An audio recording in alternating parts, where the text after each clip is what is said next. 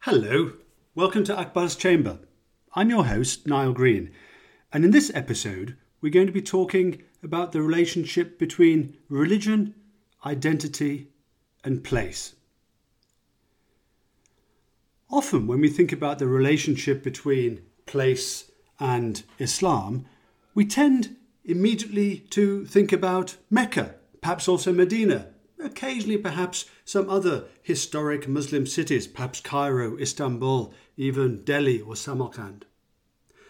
But we don't necessarily think of the many other pilgrimage places, and indeed the many other places of memory and of historical identity that different Muslim communities all around the world have always used to make their religious identity and indeed their own sense of regional and even ethnic identity.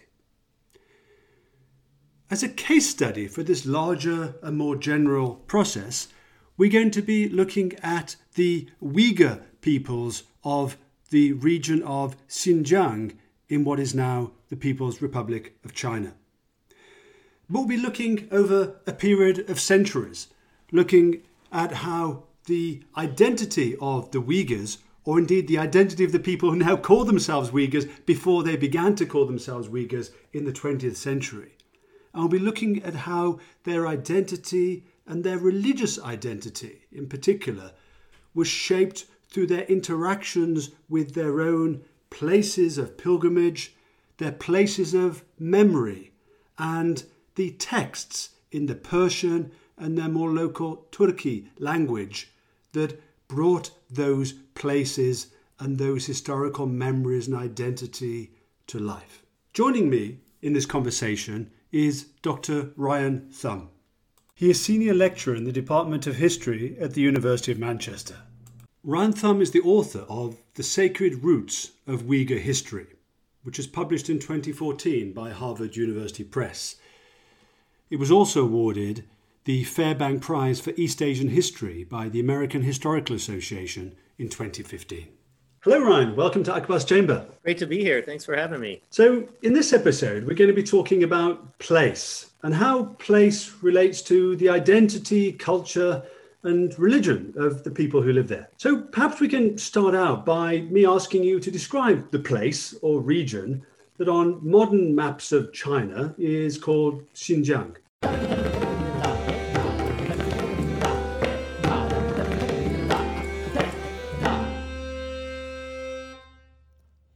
Xinjiang is an enormous region, and I think what we'll be mostly talking today about is the southern region. The northern region is a steppe region, which for a long time has been inhabited by nomads. The southern part of Xinjiang is a enormous basin surrounded by mountains, oases along the edge of the mountain. So if you were to enter Xinjiang today from, say, Pakistan or India, should the border open, you would be crossing some of the highest mountains in the world. You might go under the shadow of K2, the second highest peak. And then you would start following a road, probably down alongside some sort of stream carrying melted glacial water. And that stream would eventually enter this sometimes sandy, sometimes stony, always dusty desert called the Taklamakan Desert. And then after a while of traveling that road, you would enter an oasis. And that oasis would be a large patch of land, many dozens of kilometers or more than 100 kilometers wide, watered by canals that divert those streams coming from the glacial melt. And you would be wandering down roads that were lined on each side by tall poplar trees. Behind them, there would be wheat fields and fruit orchards and melon patches. And eventually you would probably reach a walled city, or a city whose walls have now been removed, such as the famous town of Kashgar. And in those walled cities, which could be found in each major oasis, you would find very dense urban architecture in mud brick and fired brick, with winding narrow roads, sometimes with houses that go over the roads, so the roads become tunnels. Houses with very little on the outside in terms of decoration, but on the inside they often have fabulous courtyards. And inhabiting all of this oasis environment are a group of people who today we call the Uyghurs, people who speak the Turkic language, people who are vast majority of whom are Muslims.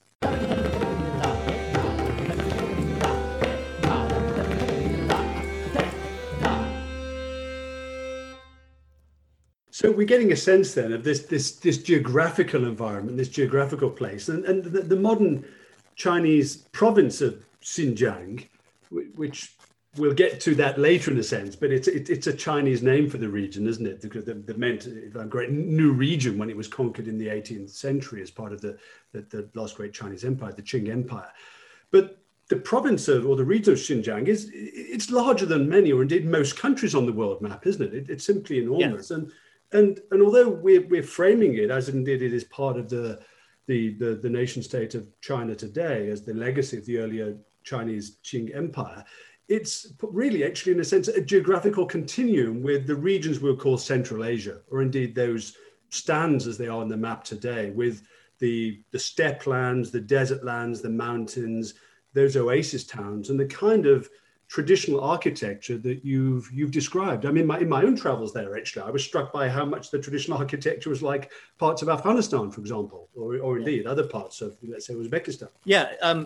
Normally, when people ask me what it's like there, I say, well, if you've been to northern Afghanistan, it's probably a lot like that. And if you were, blindfolded and set down in Xinjiang, you might think you're in Afghanistan. This is no longer the case. In the last 5 or 10 years, the region has been transformed tremendously by the Chinese state, and very intentionally to remove these traditional spatial configurations.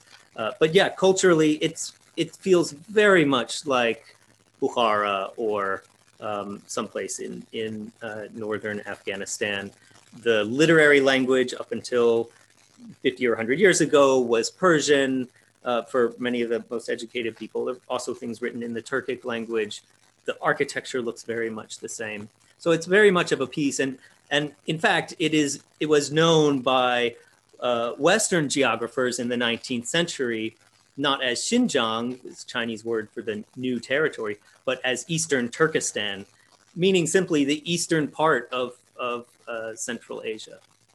Right. And that term Turkestan, indeed, as you mentioned, that the Turki language isn't the same as what we now think of as Turkish, the Turkic language of the modern nation state of Turkey, but it's part of, again, that linguistic continuum that reaches from what's now Turkey and indeed parts of Iran and through Central Asia with the various, I suppose, kind of Turkic spoken languages, and indeed the written Turki that emerges in a sense in the shadow of Persian, in a sense, kind of Persian, the older literary language of the Eastern Islamic world. Another sort of geographical framing in which Xinjiang would fit into, I guess. Yeah. So we have these several, as you've said, literary languages, or the several languages of Turkey, as it's called there, which develops into the modern Uyghur language, isn't it, in a sense? Right. Yeah.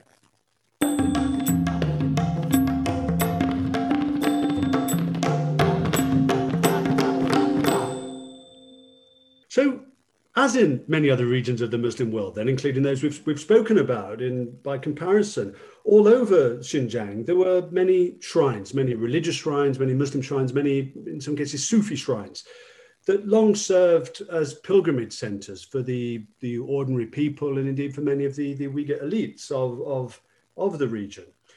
So, can you tell us why were these shrines so important and meaningful to these Turkic Muslims, whom we now call the Uyghurs? Yeah, probably the easiest way to explain the significance of shrines to people is to give a particular example. So one place that's interesting because the government allowed it to function as it had for a long time until very recently is the shrine of Imam Asim near the town of Khotan. This is the purported burial site of a saint who fought in battles between the Muslim Karakhanid dynasty and their Buddhist enemies in the 11th century AD. And every year in late May or early June, large numbers of people, tens of thousands of people come to visit this shrine. So this is, in a sense, this is shrines that celebrate figures from the period of the region's Islamization, as in many other regions of the Islamic world. The sort of some of the foundational Muslim figures become key to sort of regional identity, to sort of, in a sense, ethnic identity, and indeed to space as well, which we're looking at today. Not unlike, I guess, in places like in Europe. I mean, the shrine of St. or the Canterbury with the shrine of, or at least the place founded by St. Augustine who brought Christianity to England. So yeah, so tell us more about these shrines and indeed why they're so important. Yeah, so well, those as you said, they often do commemorate foundational figures historically. But they can commemorate a wide kind of different foundational figures. So, there's one that commemorates the 7 sleepers of Ephesus, these figures in the Quran who are supposed to have escaped persecution by sleeping for, 2 or 3 centuries in a cave. There's, others celebrate Sufis, it's mystical, esoteric, spiritual guides. So there's a whole range of the kinds of figures who can be commemorated there. That is important for the question of identity and how shrines help people who visit them understand their place historically. But it's also crucial to remember that the shrines have perhaps more important roles for individuals in a more basic, more practical way. So a shrine is a place where you can go, you can bring an offering, maybe a flag, maybe an animal to slaughter for a ritual meal, oil to burn for the saint, and you can make a request for something, because the spirit of the saint is thought to be very much present, very much aware, and able to intercede for you with God.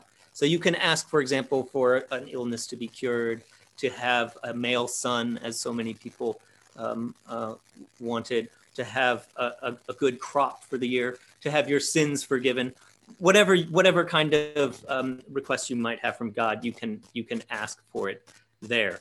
And one of the interesting things about shrines among the Uyghurs, and I think this also holds true in a lot of parts of Muslim majority societies, is that they have more of a physical sacredness than a mosque does.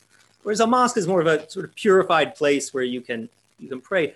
The shrine has in its very structure some sort of connection to the divine. So much so that pilgrims will sometimes eat a little piece of dirt that falls off the mud brick, or grab something from the mortar between the bricks and swallow it, or bathe in the sand around the shrine. You can add to this a whole lot of other roles this had. This is where you celebrate various holidays. Gamblers would gamble there. Thieves would pickpocket there. Markets appear where the major festivals are. And in something that's very important for my own interest and work, professional storytellers would tell the stories, not only of that shrine, but of other heroes, but particularly is important that they would tell, and the religious personnel there would tell the story of who was buried at that shrine. And that is one of the rare moments where the masses would have access to historical teaching, not just about universal Islamic history, say in the Quran, which is the ultimate historical text, but also teaching about the history of the place that they're from.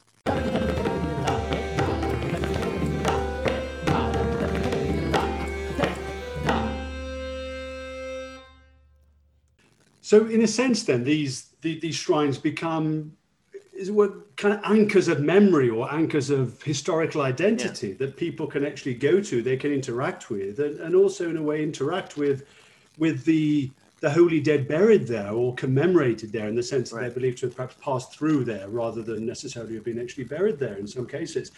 And these shrines can vary tremendously, can't they? And actually in terms of what they physically are as well as where they are. I mean, from, I suppose, the most famous and the most architecturally distinguished, I guess, from a certain aesthetic sense, is the famous shrine of Afaq Hoja, the 17th century great Naqshbandi Sufi, whose heirs actually founded a state, didn't they? Kind of, they were Sufis, but also political leaders in Kashgar, the main historical city, at least, of Xinjiang. And that, in a sense, is, if I'm sort of trying to describe from memory, green tiles, ceramics with a dome that really, again, very visibly reflects the continuum of Muslim mausoleums and sacred architecture across most of the Islamic world, in a way, really. And then there were these other smaller shrines, aren't there? I suppose at the other end of the I don't know if it's a hierarchy, I mean, or at least the other end of the architectural spectrum, which might just be a mud mound with a few flags on them that are perhaps in the middle of, or well, I was saying in the middle of the desert, in some way in the desert as well. But all of these are pilgrimage places, as you've described in your work. That's right. And while there are these fantastic green domed structures that are rare, but not, not vanishingly rare. In some ways, the more common kind of shrine is that sort of mud or earthen lump, which gets its architectural expression largely from the pilgrims themselves, who will bring flags with them, bring tree trunks with cloth on them and add them. And the really popular shrines can get enormous conglomerations of flags that can go a couple or 3 dozen meters into the air, and these look like enormous brooms standing out in the desert. And they look also very much like some Tibetan shrines, and there may be some connection there. And one of the things that's interesting about that kind of shrine is that when you visit it, you not only are you seeing some, if you, in the case of a beautiful green dome tiled shrine like Afaq Hoja, what are you looking at? You're looking at the proof that someone very powerful wanted to pay to build this building. But when you look at the enormous conglomeration of flags, you're looking at the proof that thousands and thousands of people have wanted to visit this place. And you can see some of the flags are rotting and falling apart. You can see the continuity over time and the continued popularity. And you can look at that and recognize that you share something with people you'll never meet who come from all over the region to learn about this and to worship and to venerate and to request from the same historical figure.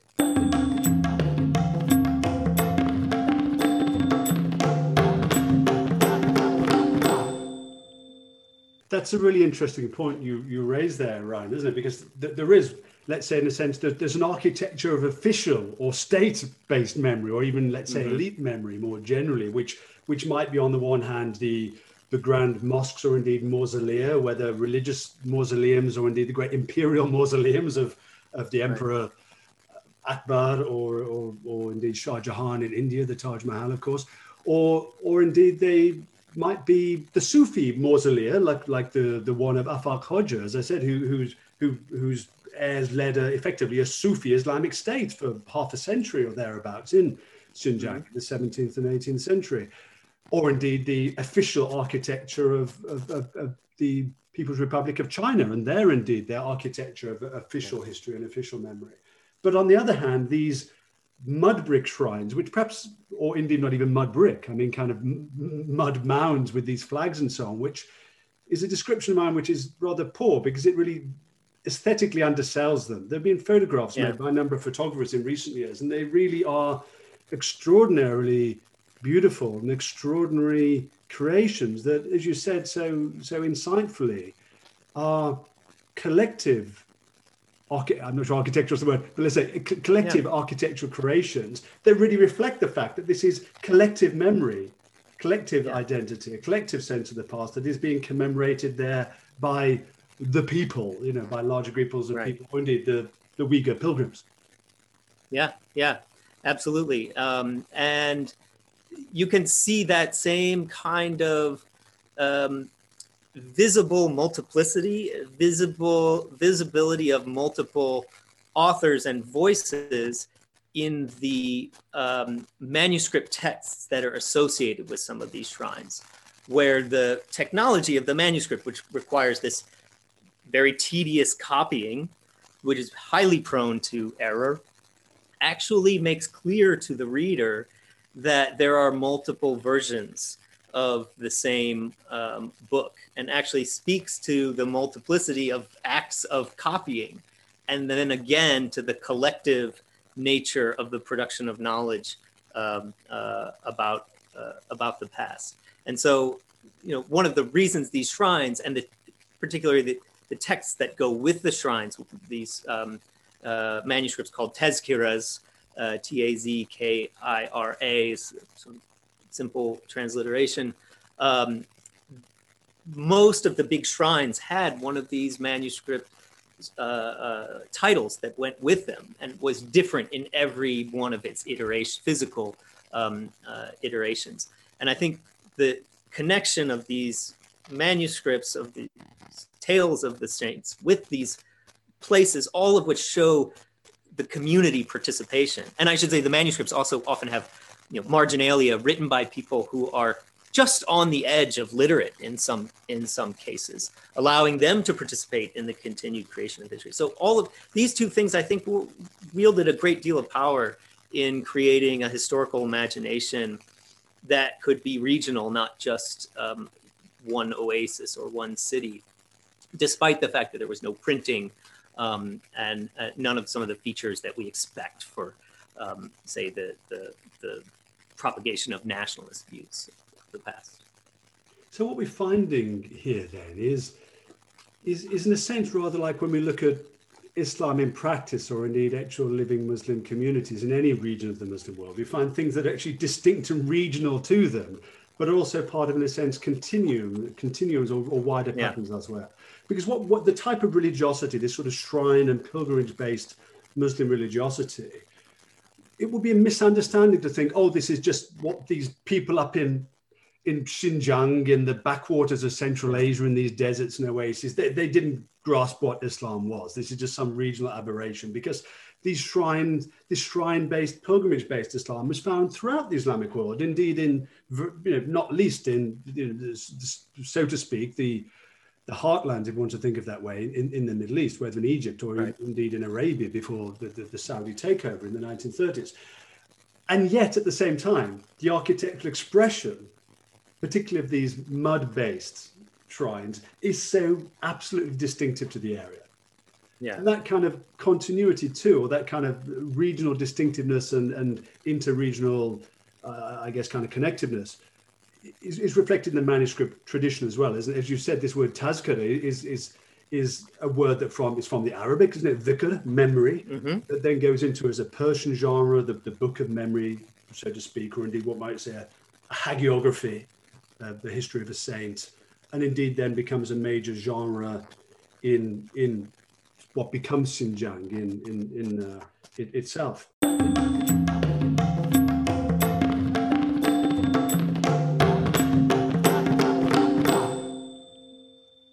So, as you've already hinted there, many of these shrines and the people buried or commemorated in them became subjects of these manuscript books. There's no printing until the early 20th century, or even the 1930s in the region. So what do these manuscript books tell us then about the interplay between Islam, identity, and place in Xinjiang and among the Uyghurs? This tezkira genre and the use of the word tezkira in this context in Eastern Turkestan, later to be known as Xinjiang, is very much a marker of continuity. It does come from the Persian and Central Asian tradition of hagiography, which is often a compilation of multiple multiple biographies. And so it's really the closest thing you can choose from the classical, library of genres to describe a text talking about a saint at a tomb. But what happens is that there develops a sense on the part probably of the custodians of the tombs, but perhaps some other kind of local patriots, that a really important tomb, a really important shrine should have a book to go with it. And so you start to see the attachment of narrative material that clearly comes from elsewhere. As I mentioned, the Seven Sleepers of Ephesus are thought then to have, their cave is thought to be near Turfan, which is near the border with China proper. Or the Siavush from the Shahnameh, this famous Persian epic of Ferdowsi. He's also thought to be buried. So you get these narrative material from other sources attaching.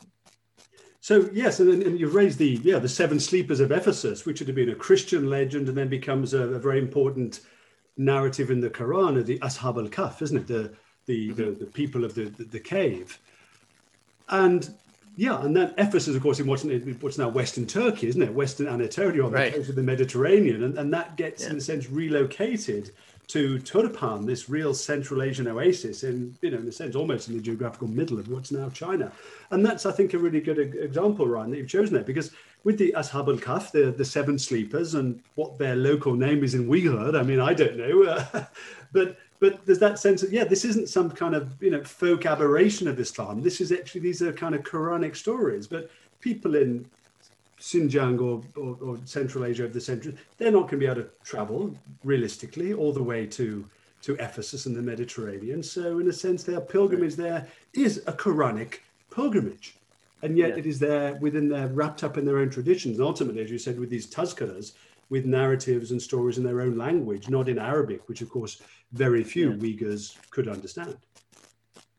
Yeah, one of the things that's absolutely unremarkable or not extraordinary about the Uyghur case is this connecting of narrative material that comes ultimately from the Middle East or the biblical tradition or the Quranic tradition to a holy place. For example, the shrine of Adam in Sri Lanka, or there are just countless examples of figures who are, historically well documented or come from religious traditions centered on the edge of the Mediterranean or Babylonia, being given graves or stopping places in shrines all over the Muslim majority world. So in that case, it's quite normal, and I think it speaks to the desire to find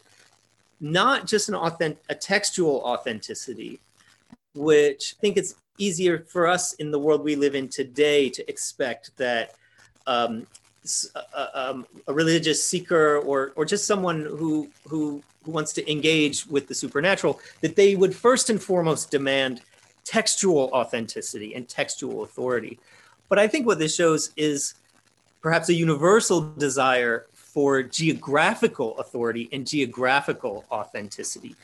People want to be in the presence of the divine, not just read the words of the divine. And so I think this is one expression of that.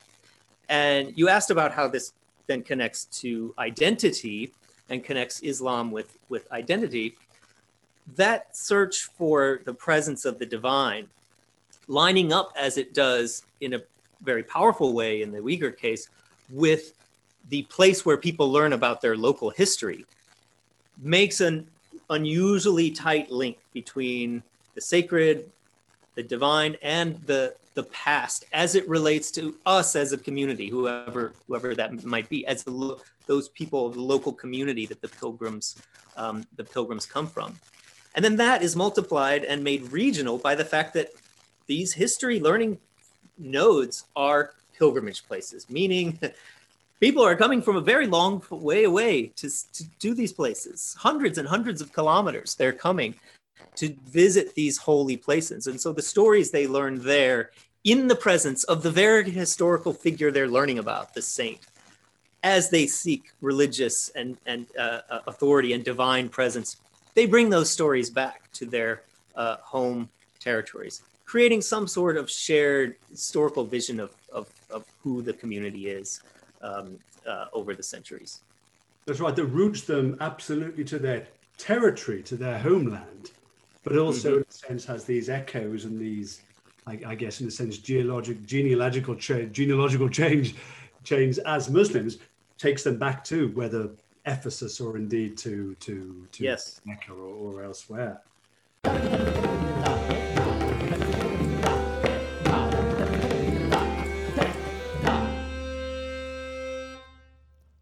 We've started exploring this textual genre in manuscripts, at least until the 20th century, called the Tazkira, the book of memory, the hagiography that describes the people buried or commemorated in these various shrines.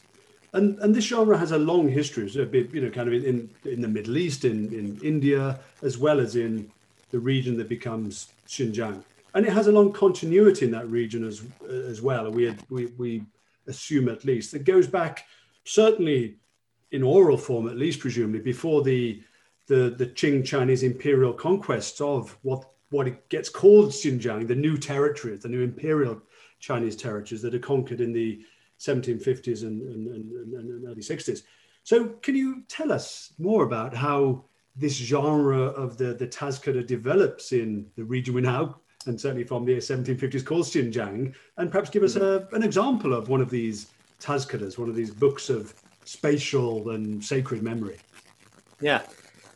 Well, there are several books that call themselves Tazkira or call themselves by the name of a related genre called Manaqib, which talk about the deeds of a Sufi saint, the deeds and words of a Sufi saint, very similar to Tazkira. And these several of these are written in the western part of Central Asia and come in and are taken up and read in Eastern Turkestan in the 17th, the 16th and the 17th centuries AD.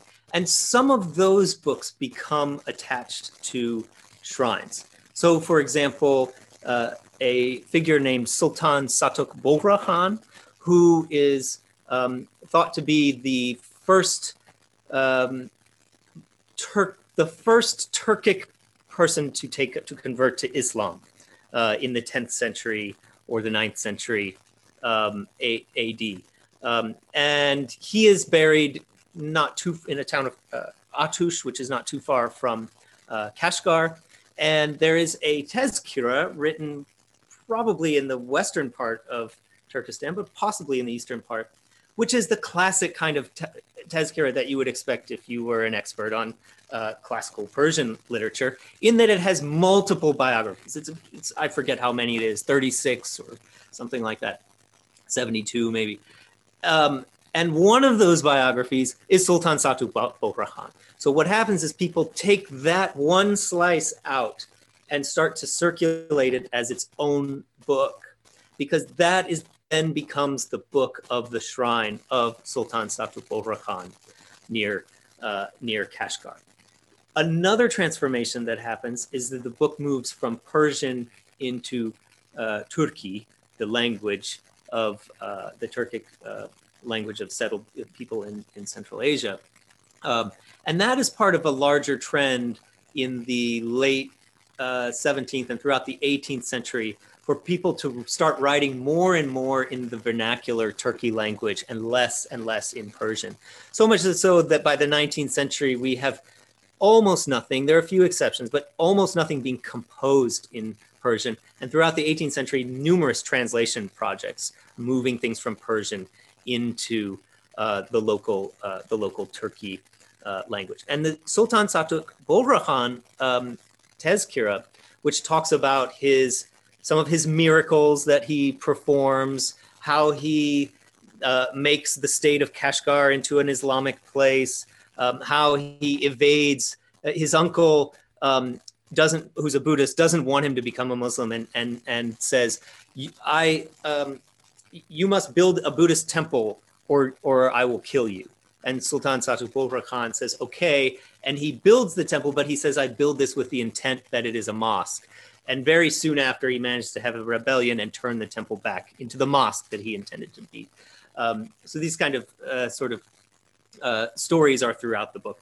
This becomes popular enough that in the 1980s, when you get this brief window where the Chinese government allows Uyghurs to publish fiction and literature in their own language with some freedom, this gets turned into a historical novel, which is one of the most popular novels in Xinjiang in the 1980s, 90s, and even the early 2000s. A widely read novel of Sultan Satu Bobra Khan. So you can see a wide continuity over 4 or 5 centuries.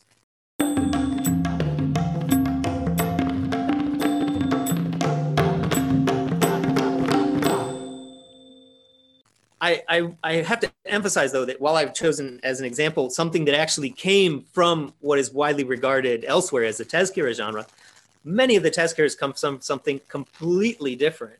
A large number of them come from these Turkic epic war poems, which commemorate war victories from the 11th and 12th centuries, and may very well have circulated as epic poems for 5 or 6 centuries before being written down as a, quote, Tezkira. Why Tezkira? Because, well, that's the book we all know explains what a shrine is.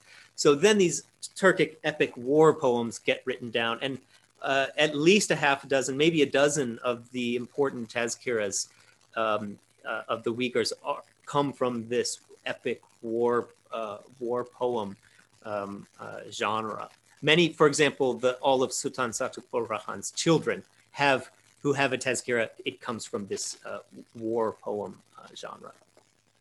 So again, we see this intense locality, and not least with the language that becomes then Uyghur in the 20th century, becomes called Uyghur with its own distinctive version of the Arabic script as well. And this continuity, as you've mentioned, in the narrative, the traveling tale, I suppose, of Satu Bobra Khan, as it comes from the western regions of Central Asia through into the eastern regions, which are now part of China.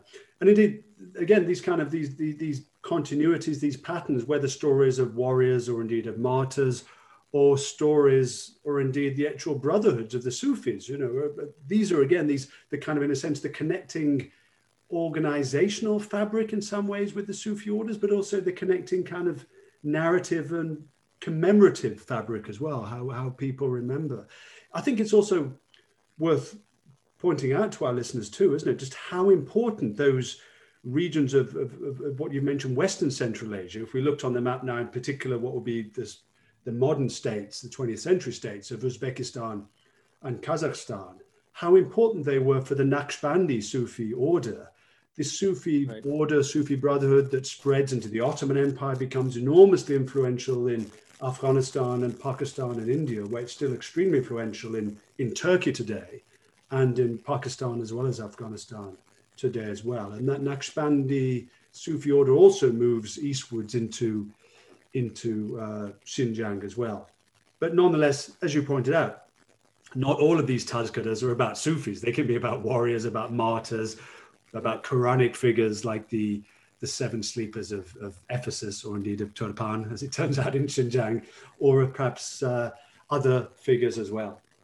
And of course, what we're getting to is this picture that you're painting for us of kind of continuities, but also some quite significant changes in historical memory of relations to place, and indeed of the genres, the written genres of memory, from these manuscripts of Tazkiras to printed historical novels of the later 20th century.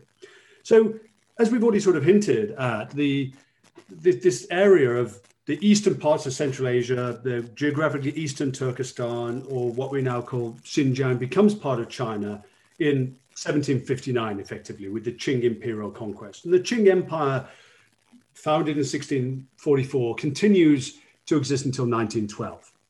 And during those couple of hundred well, I guess 150 years of Qing imperial rule over Xinjiang, there's a lot of local autonomy, isn't there, with local Uyghur elites and rulers who are continuing to patronize the shrines, the pilgrimages continue, these texts continue to evolve. Yeah. And in the early 20th century, particularly, I think, if I remember from your work, the 1930s, printing emerges too, partly, in a sense, from the Swedish missionaries who turn up, and also from the Turkic Tatar Muslims of the Russian Empire, which is also on the western end of the borders that are drawn up with between the Chinese and Russian empires. They're drawn up in the 19th century.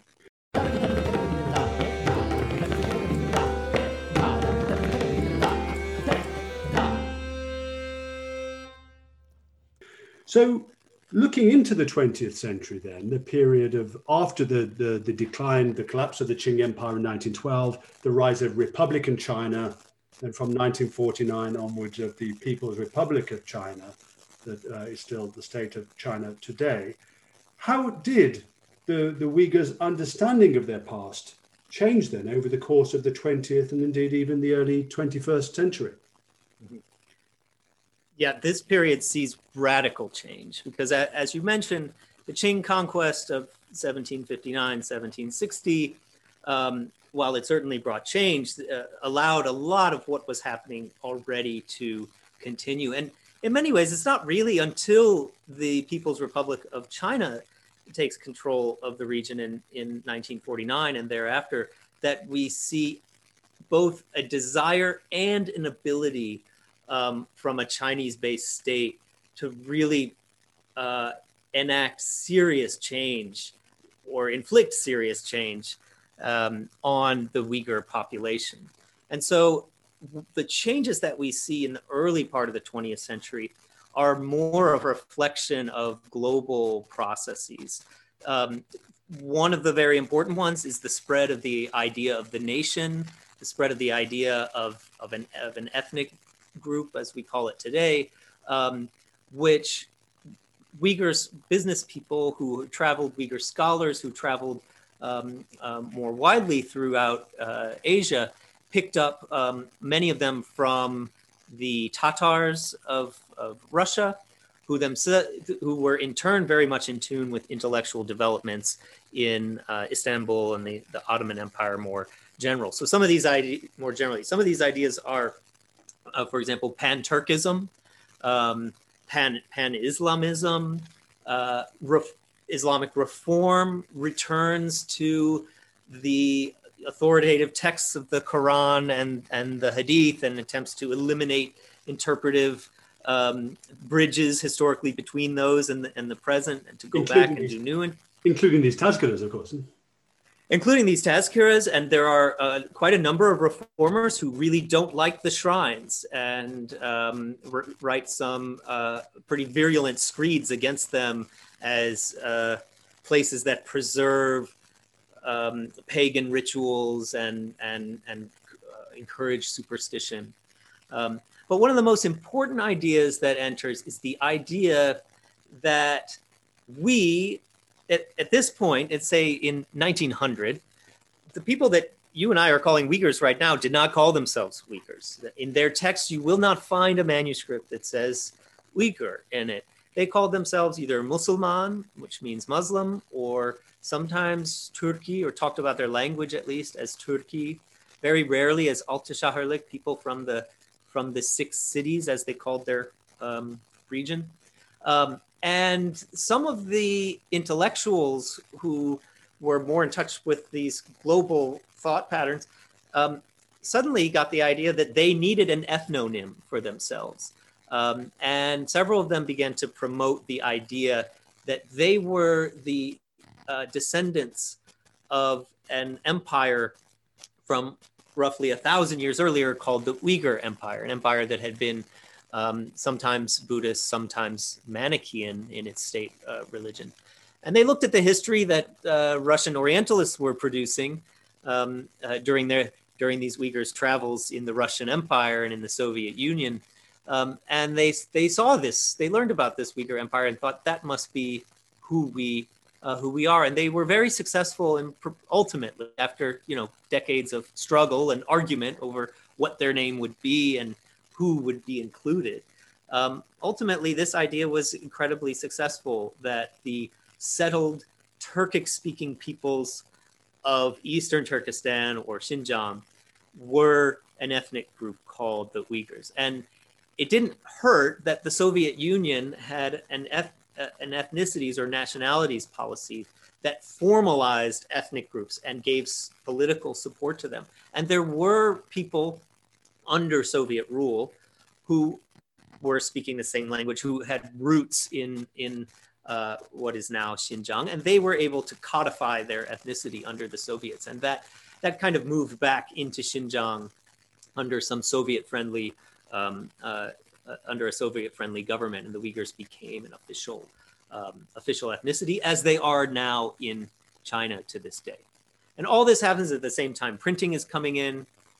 Printing doesn't take off in Xinjiang the way it does in much of the world. It doesn't take off through capitalism, through the marketplace for books. It takes off because states recognize the power of printing, and they use it to disseminate their ideas. And so we get a lot of newspapers with state backing, spreading print in the region.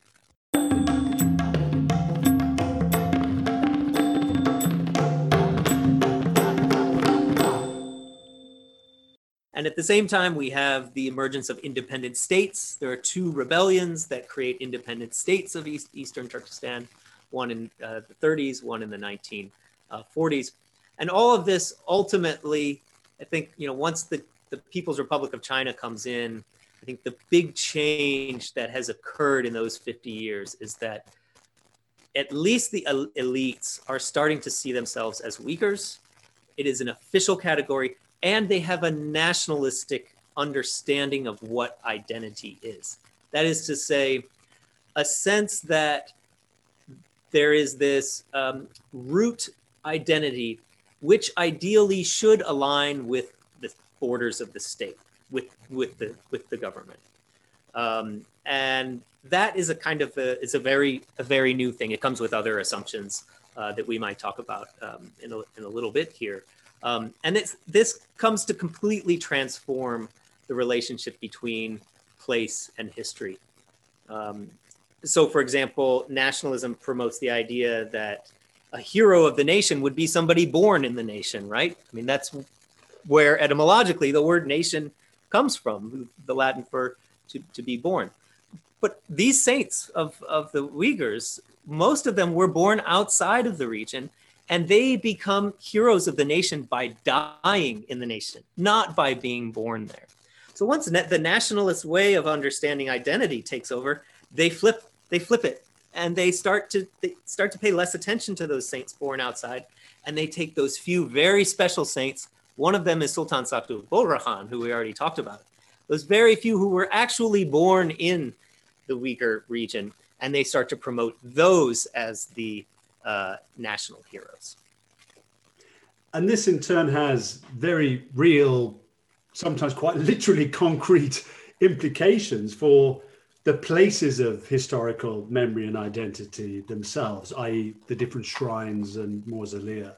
And indeed, the relationship then between 20th century, late 20th century Uyghur elites, and indeed between the People's Republic of China and its officials and these different shrines. Some shrines are commemorated, rebuilt, extended, including that, if I'm correct, of Saktu Bolrahan at Artush, which I think was rebuilt in even the mid-1990s with a Uyghur architect, I believe. And other shrines, even some of the most famous ones, like Ordam Badshah, the Yangi Hisar outside in Kashgar region, which I think both of us have tried unsuccessfully to visit. Those older pilgrimage places, those are not so much persona non grata, but I don't know, kind of locus non grata or something. You're not able to visit them anymore, whether outsiders nor indeed Uyghurs themselves. Yeah. One of the interesting things that I think this example shows us is that there's an expectation that when nationalism comes in, I mean, nationalism is such the switch to a nationalist way of viewing the world. And I would argue that you and I and everyone listening to this, whether we consider ourselves nationalists or not, we have a national view of the world. We are imbued, we are raised in this sense of the world being cut up into nations that should have self-rule. This way of thinking about the world, we tend to assume that it just bulldozes everything, and that the history of the rise of nationalism in place X, Y, or Z is really the story of how people adapt the content of their story to this way of thinking. And I think one of the things that the story of the Uyghurs and Altışehir reminds us is that the people on the ground often change the language of nationalism. So, for example, with Sultan Selçuk Burhan, they're not giving the usual historical novel. They're giving a historical novel that's often associated with nationalism. They're giving a historical novel that follows the generic format of the Tezkira, which comes from their older way of understanding place. And so there are a lot of survivals of these deeper ways of understanding place. How that relates to the current Chinese government is that I think the state today recognizes the power of these alternative ways of making identity. And much of the nationalist infrastructure of history and identity, history textbooks, museums, libraries, these are things well in control, well in the realm of the state's bureaucratic control, and a little bit easier for them to manipulate. But when local officials see tens of thousands of pilgrims coming to a mound of earth with flags on it in the desert, they recognize where the limits of their control over culture and identity and people's imaginations, and even over medical care, which something states are famously jealous of, they see where the limits are.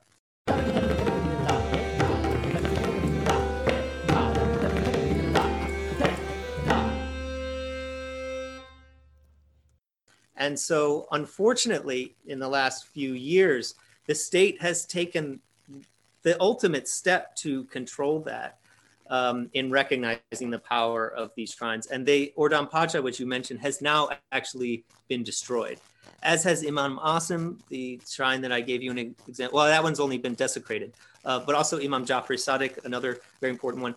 The state has actually brought earth-moving equipment out into these rather arbitrary points in the desert and flattened these shrines and turned them back into empty dunes, which I think says a lot about the power of these places. And this, of course, is part of a larger set of policies that include concentration camps for around 10% of the population, schools, residential schools, which raise Uyghur children as ethnic Chinese, and sterilization programs, which are clearly aimed to uproot Uyghur culture. But I think it says a lot that when the state decides to uproot Uyghur culture, one of their primary targets are these shrines.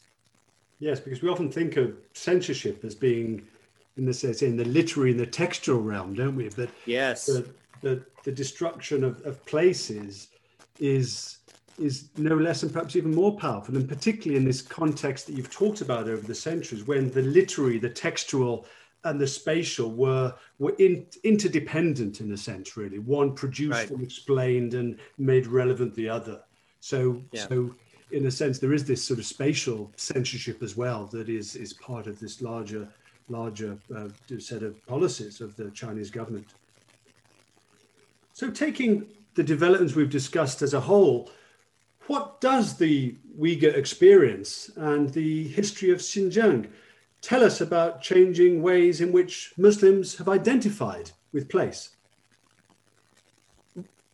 I think, first of all, what it tells us, or maybe what it reminds us, is that Muslims' relationships with place and their relationship of place to identity and to faith has been widely varied and widely diverse across the parts of the world where Muslims have been predominant.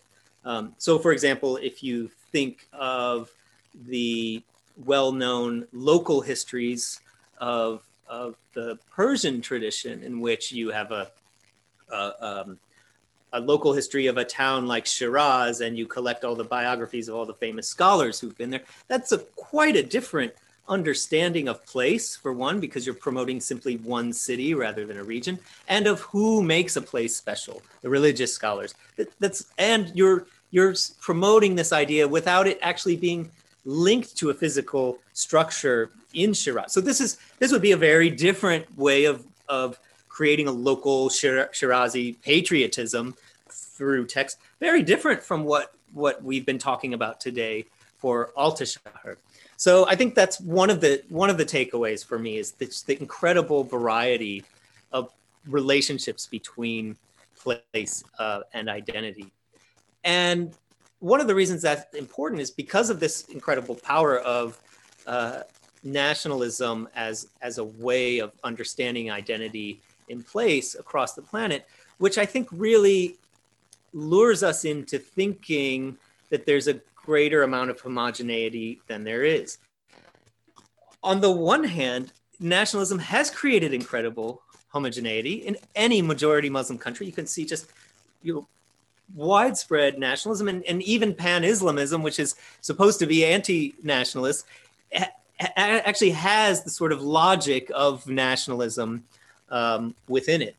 But again, here the Uyghur case reminds us that if we just look at how various nationalisms struggle against each other, say the Chinese nationalism of the People's Republic and the Uyghur nationalism of people who want, say, an independent Uyghur state, that we're missing something, that we're missing what came before, not only what came before nationalism, but what has continued to shape nationalism and the continued role for Islam and practices that we would call Islamic in that creation and perpetuation of identity.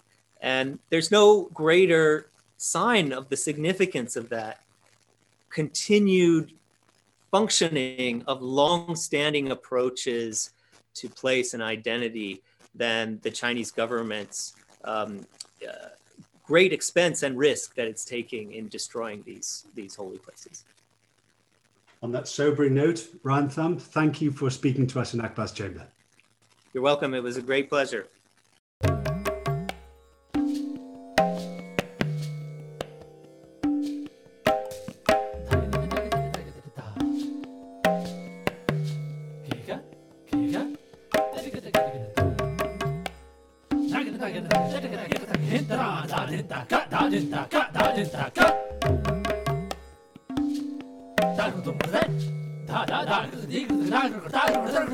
Da